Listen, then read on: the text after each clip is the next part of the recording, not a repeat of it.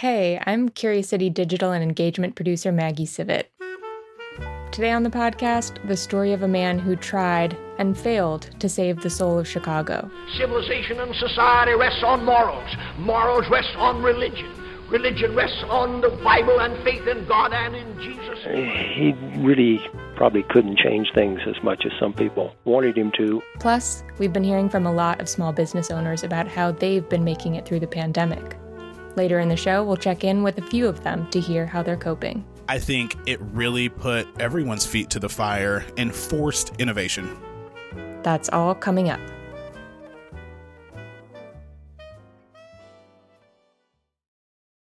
This WBEZ podcast is supported by the American Foundation for Suicide Prevention. Suicide is a topic that hides in the shadows. It's time we talk away the dark, learn how to spot the warning signs for suicide, and how you can have an open, caring, real conversation to help save lives. Visit the American Foundation for Suicide Prevention to watch the new short film and learn more at afsp.org/talkawaythedark. Think on your feet for our Fast and Curious 5K, a one-of-a-kind race hosted by WBEZ and the Chicago Sun-Times on Saturday, July 27th at Humboldt Park. More info and early bird registration at wbez.org/events. Today, we're dipping into the Curious City archive to share one of our favorite stories. This one begins with an iconic piece of Chicago pop culture. Chicago, Chicago, that toddling town. Frank Sinatra's Chicago, one of his most popular songs. It's a singer's ode to the swinging times of the roaring 20s, to the decadence and hard partying of Chicago during Prohibition, when the sale and production of alcohol was illegal. Even if you've heard the song 100 times, there's one lyric that might feel like a throwaway line. The town that Billy Sunday couldn't shut down. The town that Billy Sunday couldn't shut down. Turns out there's a fascinating story behind this line. Reporter Quinn Myers takes it from here. That lyric captures a moment in American history when the country was divided over whether you could legislate morality, with Chicago at the center of that debate. And the song's reference to Billy Sunday, one of the most influential preachers within the American evangelical movement, is what question asker Aaron Vigil has been curious about. I think I was on Navy Pier listening to a band playing them and singing them, and I'm like, what in the world is Billy Sunday doing in this song? For Aaron, the mystery of Billy Sunday goes back to his childhood. I grew up in rural Michigan in a fairly Christian fundamentalist home, and part of our existence in summer especially was going to camp meetings, tent revivals. Aaron says some of the older folks would often reference Billy Sunday nostalgically when talking about the good old days. But Aaron never really had a clear idea of who the man was. So who was Billy Sunday? And why would he have mattered in Chicago, at least enough to land in the Sinatra song? Sunday was born in Iowa during the Civil War. As a teenager, he gains a reputation for being a particularly fast runner. He was so fast, in fact, that in 1883, he gets scouted by a coach for the Chicago White Stockings, the team that later became the Cubs. In Chicago, Sunday isn't exactly an all-star, but he is popular with fans for his clean-cut image, in contrast to the reputation a lot of ball players had at the time for drinking and gambling. After a few seasons with the White Stockings, Billy Sunday's narrative takes a turn that would come to define the rest of his life. He begins listening to sermons at the Pacific Garden Mission, Chicago's famous evangelical church and social services center. There was a sense of something missing in his life. And I think that probably is one of the things that motivates him to go to the Pacific Garden Mission. That's historian Robert Martin. He's the author of a Billy Sunday biography called Hero of the Heartland. Martin says almost immediately, Sunday undergoes a religious conversion. As he puts it, he got saved. Martin says after his conversion, Sunday feels increasingly called to religious work and eventually gives up baseball to work for the YMCA in Chicago. From there, he starts assisting with revival meetings across the Midwest, and eventually, he starts to lead them. He doesn't have a meteoric rise to fame. It's a slow, gradual process from what he called the kerosene circuit, the small towns where there's no electricity, to larger and larger towns and cities until by the early teens, he's beginning to preach in big cities. big cities like Atlanta, New York, and, of course, Chicago. With help from widespread newspaper and magazine coverage, Sunday slowly becomes a household name across the country. Thousands of people start to pack into temporary wooden halls, called tabernacles, to see him preach. And as the crowds grow larger and his popularity soars, Sunday's onstage behavior becomes increasingly fiery, physical, and even vitriolic. America needs to be taken down to God's bathhouse and the hose turned on her. And the time isn't far distant when the wheels of God's judgment are going to go sweeping through this old God-hating world. Sunday would often play up the sports imagery from his past by catching imaginary baseballs, sliding for home, and boxing with the devil. Whiskey-soaked, Sabbath-breaking, infidel, bootlegging old world is bound to the cross of Jesus Christ by the golden chains of love. That wild energy and his theatrics soon became just as much of a draw as the gospel message he was spreading. Martin says Sunday preached about a lot of social and political issues, but there was one he championed more than the rest: prohibition. His message is resonating with the concerns and fears of a lot of Americans. And so that helps him have a broader appeal than maybe he might otherwise have had. More than 3 decades after he first came to the city to play baseball, in 1918, Sunday returns to Chicago for what he calls an extended crusade. His tabernacle was built along the eastern end of Chicago Avenue, not far from the Water Tower Shopping Center. It reportedly held up to 16,000 people, which he would often fill several times a day, encouraged by daily coverage in the Chicago Tribune.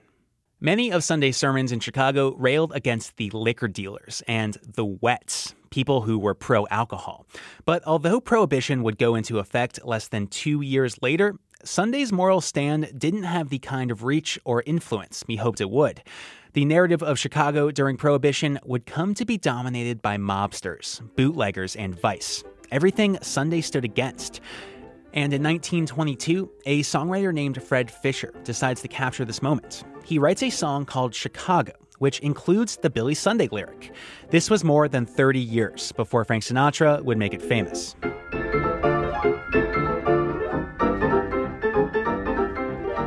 Fisher's song speaks directly to Sunday's ultimate failure to tame the Chicago of the Roaring '20s.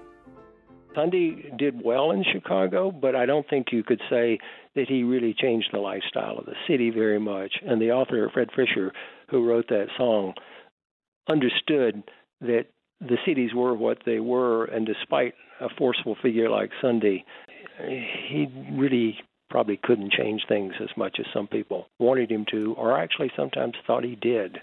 So Chicago the song doesn't really take off until Sinatra gets a hold of it in the late 1950s. I don't believe it came to Sinatra's attention until he started to do research and plan the film The Joker is Wild.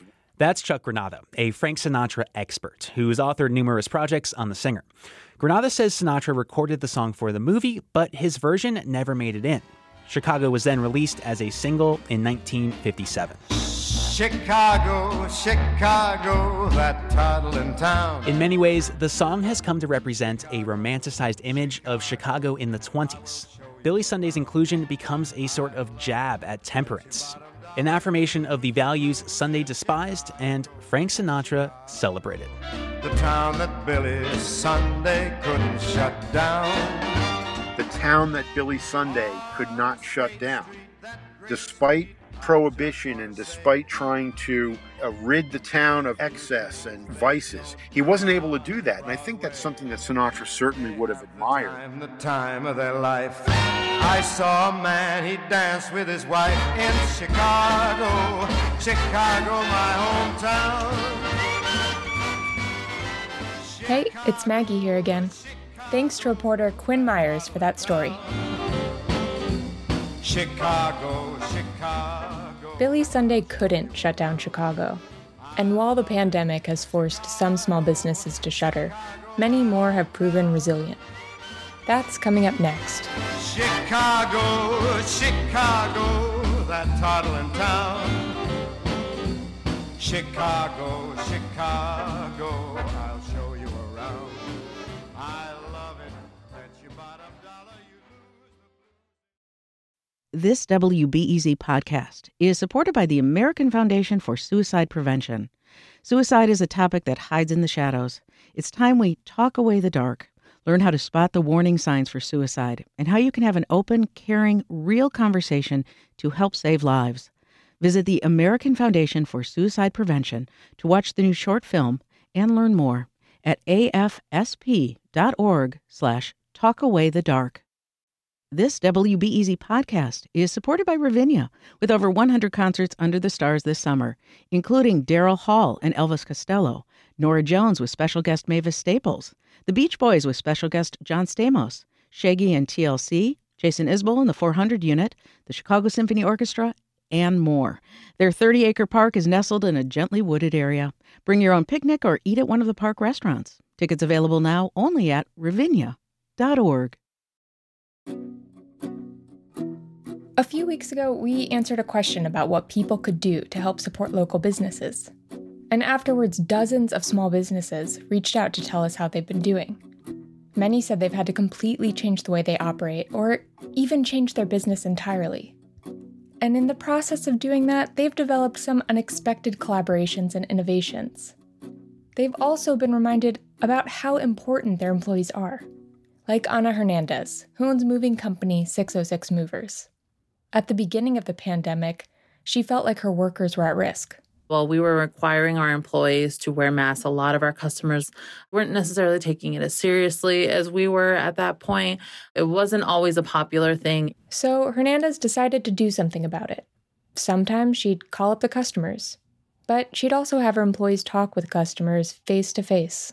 There's something different about having one of our crew members stand in front of them saying, I want you in this case to take care of me the way that I'm taking care of you. And I think that was able to just kind of resonate with people a little bit more. COVID has reinforced her belief that we have a much larger, more systemic set of issues at play with workers like hers. I think we've, as a society, essentially deemed, it's going to sound a little bit harsh, but that some people are disposable. We're not really as concerned with how well they're faring because we think that we have this endless supply of what they consider like low-skilled labor, that this just isn't the case. And Hernandez has been able to keep everyone employed.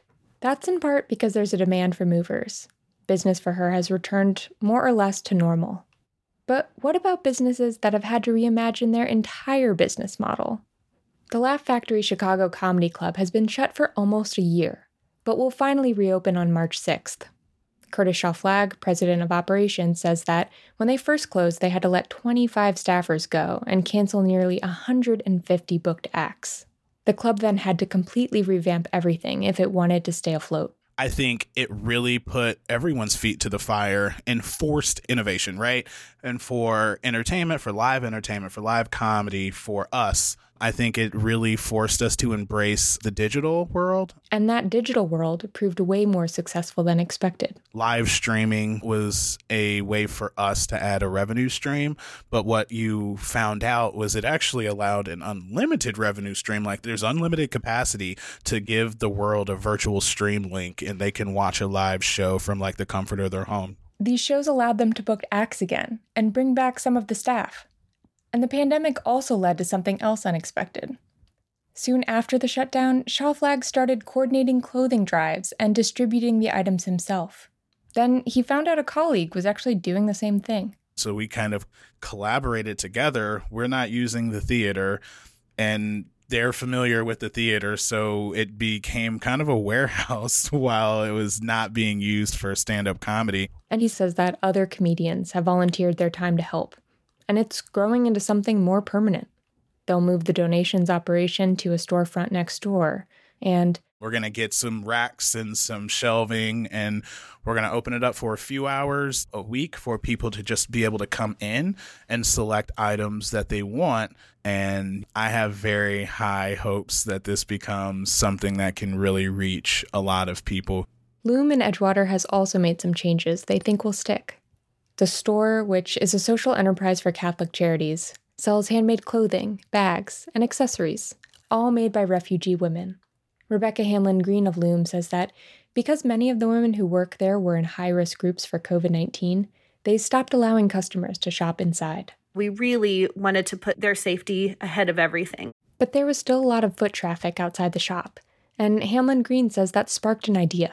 We thought we would capitalize on that and actually fill our windows with our product and with information about our studio and our participants, and then give our shoppers who are foot traffic a chance to actually purchase items directly from our window. People window shopping could scan QR codes on items on display and be taken to the shop's website, where they could make an instant purchase.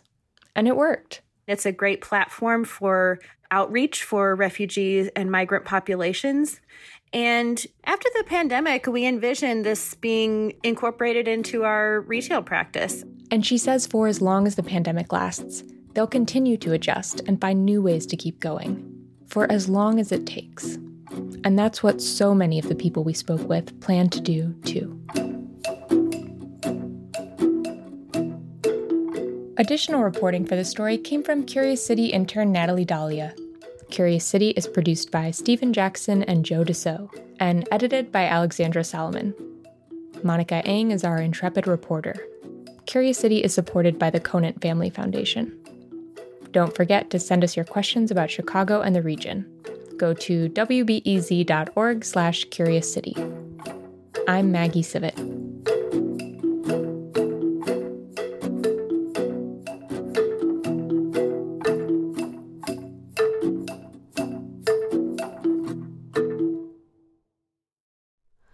Hi, it's Terry Gross, the host of Fresh Air. We bring you in-depth, long-form interviews with actors, directors, musicians, authors, journalists, and more. Listen to our Peabody Award-winning Fresh Air podcast from WHYY and NPR. Thanks for listening to the news live on WBEZ and NPR. The WBEZ stream sounds great in the kitchen on your smart speaker and anywhere on the WBEZ app. Listen every day.